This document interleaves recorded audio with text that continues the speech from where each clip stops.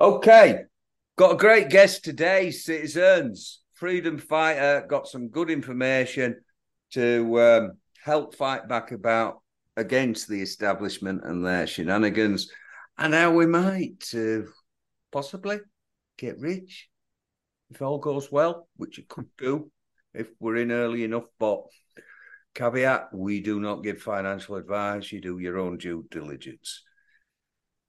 For audio listeners, you won't see this, but there's a flip chart here. Will be coming out on video later. The revolution will not be centralised. That's a pun I didn't make up. It relates back to a song from the 60s, I think. Anyway, before we crack on, I just want to mention that I've met Toshi and I heard a talk from him in a room a few months ago. And as a result of that, I looked at these two documentaries that are available. Silverfish, Tracking Down the COVID Conspirators, available on Rumble, possibly other sources. COVID-19, what's the connection with Bitcoin on BitChute? That's your latest, that's great. This first Excellent. One is a long one. It is. Yeah. That was more just sheer desperation to try and explain to people that this wasn't a conspiracy theory. This is absolutely real. And I knew that nobody would believe me. So I literally just had to put as much evidence in there as possible so that people could actually see it for their own eyes. So I thought to myself, they're not going to believe it unless they can see it. And yet, Rockefeller was right in his secret covenant when he said, an illusion, it will be so large, so vast, those who will see it will be thought of as insane. So even those people who see the documentary now, they literally just think, you're nuts. And I'm just like, you can't win with some people, so you literally just have to, I'm really grateful for any people like yourself who can actually see the bigger picture here, because it's just, it's really quite, it's really quite traumatic when you know what's going on. Is indeed been aware some time, but some of your information in relation to what's coming up was new to me. It's a lot to digest, citizens. We'll start here, I assume. I'll leave it with you now. I might have a couple of questions later on. Yeah, sure, yeah. I'll flip pages for video viewers as we move on. So I may as well start. Well, again, what I'm trying to do is I'm trying my best to explain to people I'm trying to explain to people what this is, but also how important this is. And literally, money has to be a commodity. It has to be common to everyone. If someone controls a medium of exchange, it is a security. It's not money. And the reason it's so important is this: we either have literally a totalitarian, tyrannical, one world government, or we have a one world common money. And it's the use of a common money that prevents a one world tyrannical dictatorship from getting into power, because they can't control the medium of exchange. It's literally, the medium of exchange. We either have a common money used by the people to create government that then works for the people, or government will create currency to control the people. They are literally the only choices that we have. But because the powers that be have made education all about transgenderism and sexualizing children and all this kind of crap, they've made people ignorant of economics. And I just sort of like always thought everybody knew about this, because everybody seemed to be carrying on blissfully unaware of what this thing was. And I was just like, what am I missing here? Why is it everybody else seems to get this and I don't? And then I realized that actually people don't get it. They're just walking around in, ignorance is bliss kind of thing. But I never ever thought I'd be in this situation where it would be so important, and that our lives would depend on it. So yeah, here we go. So we've got. Is your background in economics, or have you just had an interest in it? Have you been involved in the financial system? I did financial services, but to be honest with you, any professional qualification and education just simply indoctrinates you into their financial system. So it doesn't actually really benefit you. I mean, I sometimes tell people, yeah, I've sort of studied financial services and it's university. But I mean, to be honest with you, I only really do that to give myself a little bit of credibility. But to be honest with you, I learned nothing compares to this. So really, it was just literally having a genuine interest in helping and supporting small businesses. Because if a small business is using a medium of exchange that is effectively toxic and therefore going down in value, unless you can increase your prices in line with inflation or somehow reduce your overhead costs in line with inflation, you're constantly fighting an uphill battle to stay profitable and in business. And, it's choice that gives us freedom. If there is no choice, there is no freedom. So we need to encourage lots of small, independent, small businesses and enable them to survive and thrive. And the only way we can do that is if we're using an asset as a medium of exchange. And an asset just simply needs to be fixed in supply. That's it. If it's fixed in supply, it means that nobody can inflate it or deflate it. And as more and more people come into the market to use it as a medium of exchange, it just simply increases in value. So it means that small businesses can then survive and thrive. That's really it. It's really quite simple. But since the powers that be have created World War II to basically steal all the gold, which was the medium of exchange that the world was using prior to that, they were just like, right, now we've got the gold, we can probably conquer the world and fulfill our religious prophecies. Of a tyrannical one world government, which is absolutely horrendous for anybody who they don't consider to be the chosen people. But then luckily for us, Bitcoin has come along, which commoditizes digital data. So when you've actually got digital data that's a commodity, it means that you can actually transfer value and use it as a means of exchange as fast and as efficient as light and all around the world. So you've literally got a true medium of exchange that can be used for global trade. Whereas at the moment, global trade, literally the entire world economy as we know it, runs on securities fraud. So it's which they control. So it's really quite dire, the situation we're in. But hopefully there is a way out, which is Bitcoin. The end of the tunnel. Yes. Hopefully. Indeed. Do you want me to go over that a little bit, the Nixon shock, Bretton Woods agreement? Did you want? It's up to you. Do you want to cover goods, services, securities, commodities, or do you think? Yeah. Well, let's go over them quickly. Yeah. So quickly, yeah. Yeah. So economics 101. Literally, there are only 4 things that circulate within an economy. You've got goods that are manufactured. You've got services that are provided. You've got securities that are certified secured entitlement, and they are therefore granted by a higher authority, a centralized power. And then you've got commodities that are just simply common to everyone.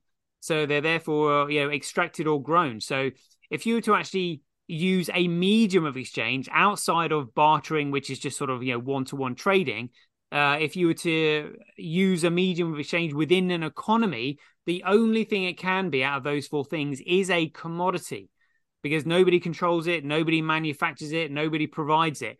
It is literally common to everyone. And it has to have a use case. So the word commodity is just simply an amalgamation of 3 words. It's something that's common, that's then been itemized and then uniquely identified.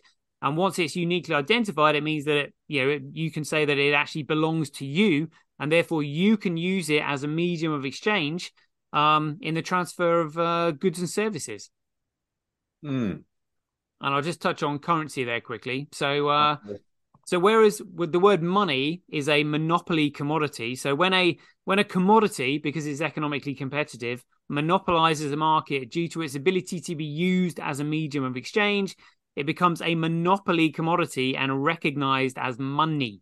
That's what money is. Whereas a currency is a circulating security, and again, a security is issued by a higher authority that grants your entitlement to that value, whether it's a piece of land, or whether it's a bit of gold, whether it's share ownership or something like that. So if you remove the asset or whatever the entitlement is from that security, it securitizes you to absolutely nothing, which is securities fraud.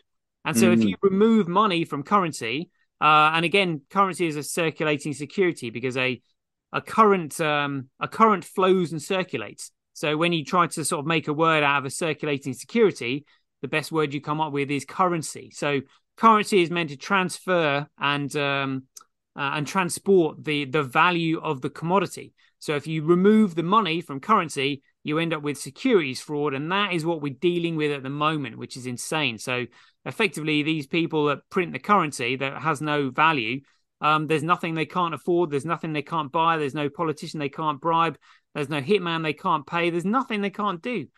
So this is why literally, if you understand how big this conspiracy is, the way we stop it is by stopping them from using their securities fraud. But in order to do that, we have to understand money and understand Bitcoin. Yeah. I just want to apologize in case later I get mixed up with my terminology. I do sometimes interchange the words money and currency. So if I mess up later, which I likely will, we've established that framework now. All right, yeah. I'll just correct it if I hear it, because it's really important to important for people to understand it. Yeah, a lot of economists, I understand, don't get the differential. They don't understand it, and they interchange the words too. Yeah, they do. Yeah, it's outrageous. It just goes to show you how bad the situation is. Right. So, if you want to talk a little bit about gold and what happened, yeah, absolutely. I've got 2 points here.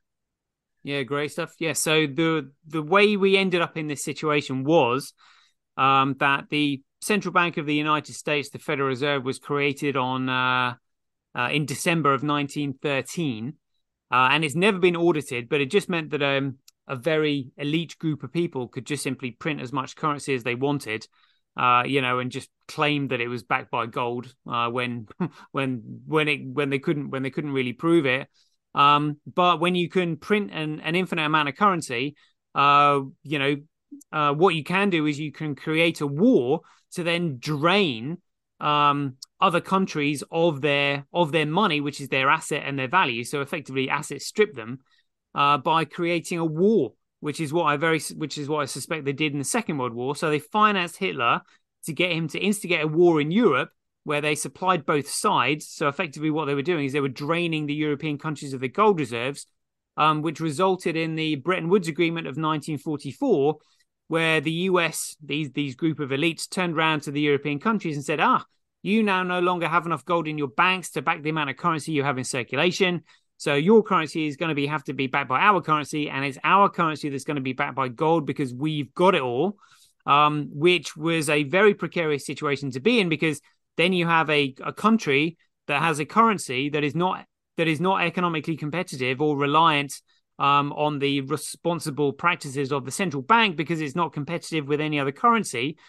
So it basically gave them carte blanche to literally just print as much currency as they want without any economic penalties, to their economy. And that was that situation where the agreement came to a head in 1944, which is why I suspect the war finished the following year in 1945. But then on the 15th of August, 1971, which was exactly 100 years to the day that Albert Pike released his letter to Giuseppe Mazzini explaining how 3 world wars would bring about a one world government and a totalitarian dictatorship. And now, we have basically everybody's money backed by the US dollar, and the US dollar was removed from the gold standard via the Nixon shock, which meant the US dollar was now backed by nothing of any value, which turned into securities fraud. And likewise, the same classification was given to all the currencies backed by it from the Bretton Woods Agreement. So, we might not have had a totalitarian government right then, but we've got pretty much a totalitarian economy that can literally crush all other economies around the world, which is what the IMF have been doing. The World Bank, they've really not been economically supportive of other economies. What they've done is just simply asset stripped them and destroyed them. International Monetary Fund too. Yeah. Here we go. Yeah, 2008 release of the white paper. So what the white paper did for the first time in history was that it expressed for the first time how to actually commoditize digital data. So the way it works is that you literally create a program that produces a token that allows you access to the network. And if the network that produces the token doesn't have any central point of authority or control, and therefore you can use the token to use the network, it means that you buy the token to use the network to then have sovereignty over your own data, because it's the network that produces this sovereign token. And that's effectively what Bitcoin is. It's a sovereign digital token because it's extracted from a program that is economically competitive, that produces common accountability, that has a locked protocol, unbounded scale, meaning that limitations and restrictions can't be manufactured, and with a fixed token supply so that nobody can inflate it or deflate it. And that's what Bitcoin is. So I've literally just come up with that off the top of my head. A sovereign digital token. Makes sense to me. Yeah. Yeah. So it was initially the token was initially given the ticker symbol BTC, but then the powers that be understood the threat that Bitcoin was to their economic power and dominance of the central banking system, and then have set about desperately trying to corrupt it. And realizing that they couldn't actually corrupt it or shut it down, what they effectively had to do was change the protocol without people knowing about it, but steal the ticker symbol, which is what they've done. So BTC is actually now on an alternative protocol, which is an economically worthless securitized protocol called SegWit. I see you've got mentioned there, which is segregated witness, meaning there is no digital signature attached to the transaction data. So it just means that you're receiving nothing more than numbers on a screen because you can't tell who sent or received it, which means you have no legal recourse in a trade. If somebody either runs off with your money or you don't get the good or service in return, you you can't prove that you made a payment to them. So yeah, it's a completely worthless token now. So and again, the ticker symbol that you need to follow is BSV. But really, what you need to look at is the legacy wallet addresses, because Bitcoin is a commodity protocol. Changes can be made, but any changes to the protocol turn it into an economically worthless security offering. So they remove any economic value, and part of the template is the legacy wallet address. And so, if you make a fundamental change to the protocol, you will notice that in a change to the legacy addresses, and they will no longer start with the number one. So tying the number one in with the legacy address and the protocol template was a stroke of genius, because you know that was the first protocol, which is the only way to commoditize data. So anybody sat on early Bitcoins could still have some significant value. Yeah. So prior to the 24th of August 2017, if you bought a Bitcoin before then, and I think they were about $500 at the time, something like that, you would still have I think BTC is they've pumped up to about $26,000, so still a significant increase. But you would have all the tokens. So you basically you would have what they call an unsplit token. So you would have one Bitcoin that contained all the various Bitcoin protocol forks that they'd created. So in order to spend it, you would then have to then split it into the three chains. So yeah, if you bought Bitcoin early, you'd be sitting pretty by now. Yeah, if you hadn't cashed it in or lost it with the SegWit thing. But yeah, but if you got it early and you still sat on it's still sovereign, isn't it? Well, the BSV token in there is sovereign because that's the original one. So yeah, you would still have a genuine Bitcoin, but again, because most people don't understand Bitcoin, all they simply do is follow the market price. But the reason I'm telling people about this is because if you are holding that, and you think it's got any long-term value proposition, I need to educate you on the fact that it doesn't, because the signatures on the transactions have now been segregated. So if you've bought that recently, thinking that Yeah. it's Bitcoin, then you've been defrauded. From 2017, if you've still got earlier stuff, it's still of substantial value, is it not? Yeah, absolutely. Yeah, yeah. That's what I thought. Segregated witness, segue, how they were running scared, weren't they? And the tracks stopped it. Well, yeah, I guess personally, I think what they did is when they hijacked it with Segwit, they were. I suspect that they probably thought Bitcoin wouldn't be around by now, and that they would have installed a totalitarian dictatorship, which meant that they wouldn't have to worry about this. But that seems to have failed so far anyway. Hopefully, people aren't going to be foolish enough to fall for this second lockdown that they appear to be trying to bring Yeah. in. It's out there in the wings, isn't it? Threatening us as if they're going to try it again. Hopefully, there's more people. We'll just see through it. Not the Yeah, majority, but a sizable enough minority that they can't get away with it. We're never going to get a majority. The majority are muppets. yep. Yeah, but if there's a sizable minority that just say, no, we're not having it, then hopefully we can stop it. If it happens. Because they watch too much BBC News, they trust the establishment, they pay. They can't independent think, they can't free think. They take all their information, all their trust from, you know, media, legacy, mainstream media. They say it, so it's probably true. Without even thinking, you know, they've lied and lied and lied and lied. Did Saddam have any weapons of mass destruction? Turns out not.